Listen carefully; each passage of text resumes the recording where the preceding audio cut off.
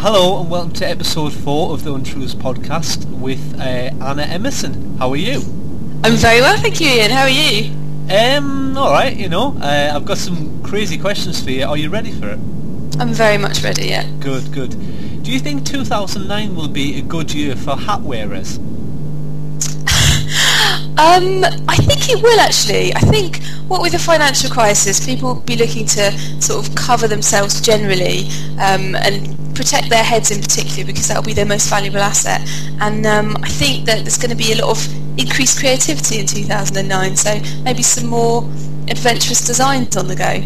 Yeah, what do you think? So. Yeah. I think scarves. I think scarves are always going to be around, but hats, I think more kind of like Russian type hats, Do you think? Yeah, I would like to protective think so. hats? Yeah, because obviously with the credit crunch comes cold. So, a lot of people have got to, wrap up and stuff with big hats and big jackets, Never mind all these hipster people, it's all going to be big jackets and a lot of grey, A lot of grey, just to really reflect the kind of emotional state of the nation. Yeah. Are you not a little bit sick of the whole credit crunch thing? Are you getting a bit bored? Everyone just blame anything on the credit crunch. I enjoyed it for quite a while. I really enjoyed it. Being able to knowledgeably say, that's because of the credit crunch when anything happened. But I do think now it's become tired, hasn't it? People say, I just spilt my coffee, credit crunch, and it's like, no. It's just too easy to blame the credit crunch. Talking about the credit crunch, why are monks not as hip now? I don't understand. Well, they used to be so cool, didn't they? Mm-hmm. They were the people that everyone wanted to be, and all of a sudden, I think they've just lost their mojo, really. Yeah, they did that dance song in the 90s as well. Them monks were singing. Everyone thought they were good. I think they're called Enigma. Yes, Enigma. But then, nah. I think it's just celebrities just taking over now. And no one wants to know the monks anymore. I think perhaps you need a leading monk to really sort of take the name of monkdom, get it out there, maybe go on Celebrity Big Brother or potentially to present a late night music show or something and just kind of make them hip again. Talking about Big Brother, how would you change the format to make it more interesting for you personally? For me personally? Yeah, just for you. Just your questions for you. I would probably throw in some children, because kids always make things more entertaining, don't they? And perhaps international children from around the world. As if Angelina Jolie had left her kids there for an afternoon, right. but leave them in for longer. And maybe set up some assault courses within the house. Right. A bear trap. Oh, but the thing is, you have to really monitor who you put in because you wouldn't want to put glitter in. That's all I'm saying. Well, no, you would have to check them out. You'd have to do a back history. But would you want to put glitter in anyway? I mean, I don't know.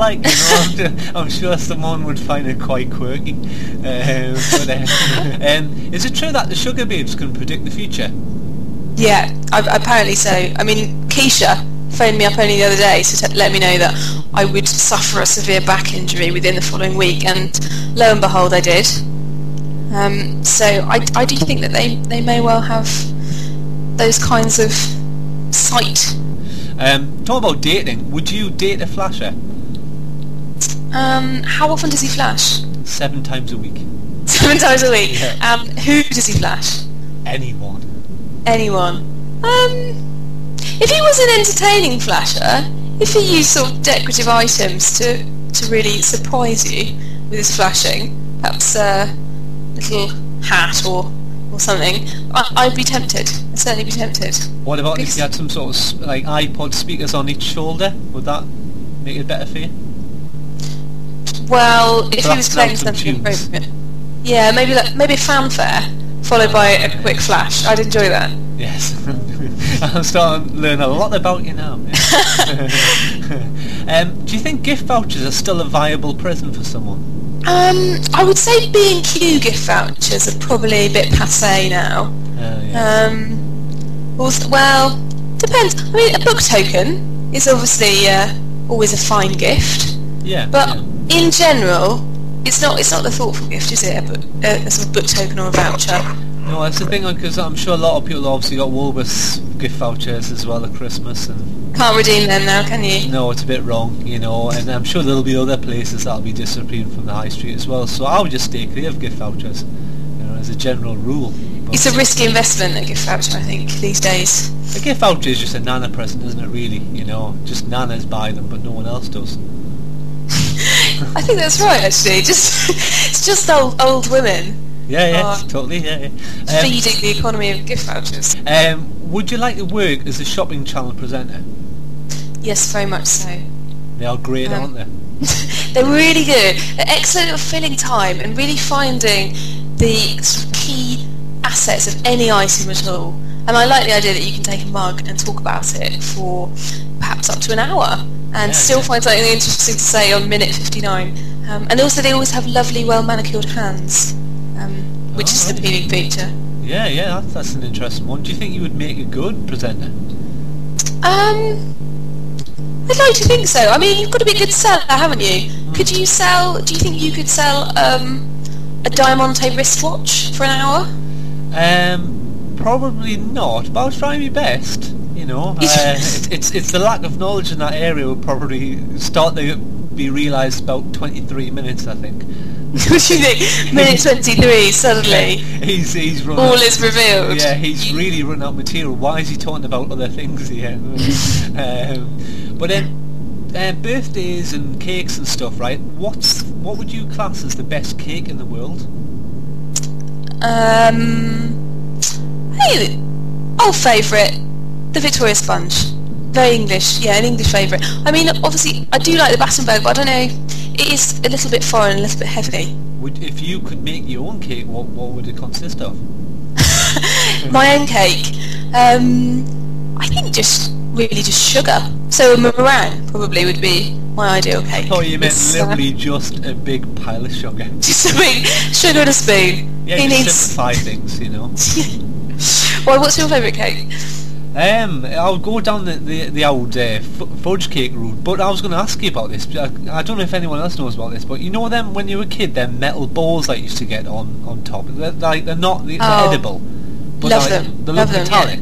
Yeah. They're quite strange, them, aren't they? Really, you know, they don't look appealing.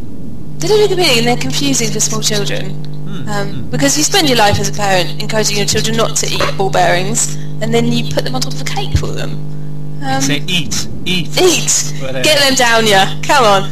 Because as a child, at the sweet shop down the road from me, they used to have things that looked like marbles that were silver, that kind of size, and you could eat them and they were sweets. And that was incredibly confusing. I mean, they were just the same as marbles, but they weren't going to kill you if you ate them. I think no one's really thought this whole thing through, have they? I think sweet makers can be pretty irresponsible, to be honest, and it's something that really the politicians should be onto, and they've been slow off the mark on this one. Very slow. Is it true that kids' party entertainers do actually live forever? I've heard they don't live forever, but they live for between 900 to 7,000 years on average. They'd get really bored, wouldn't they?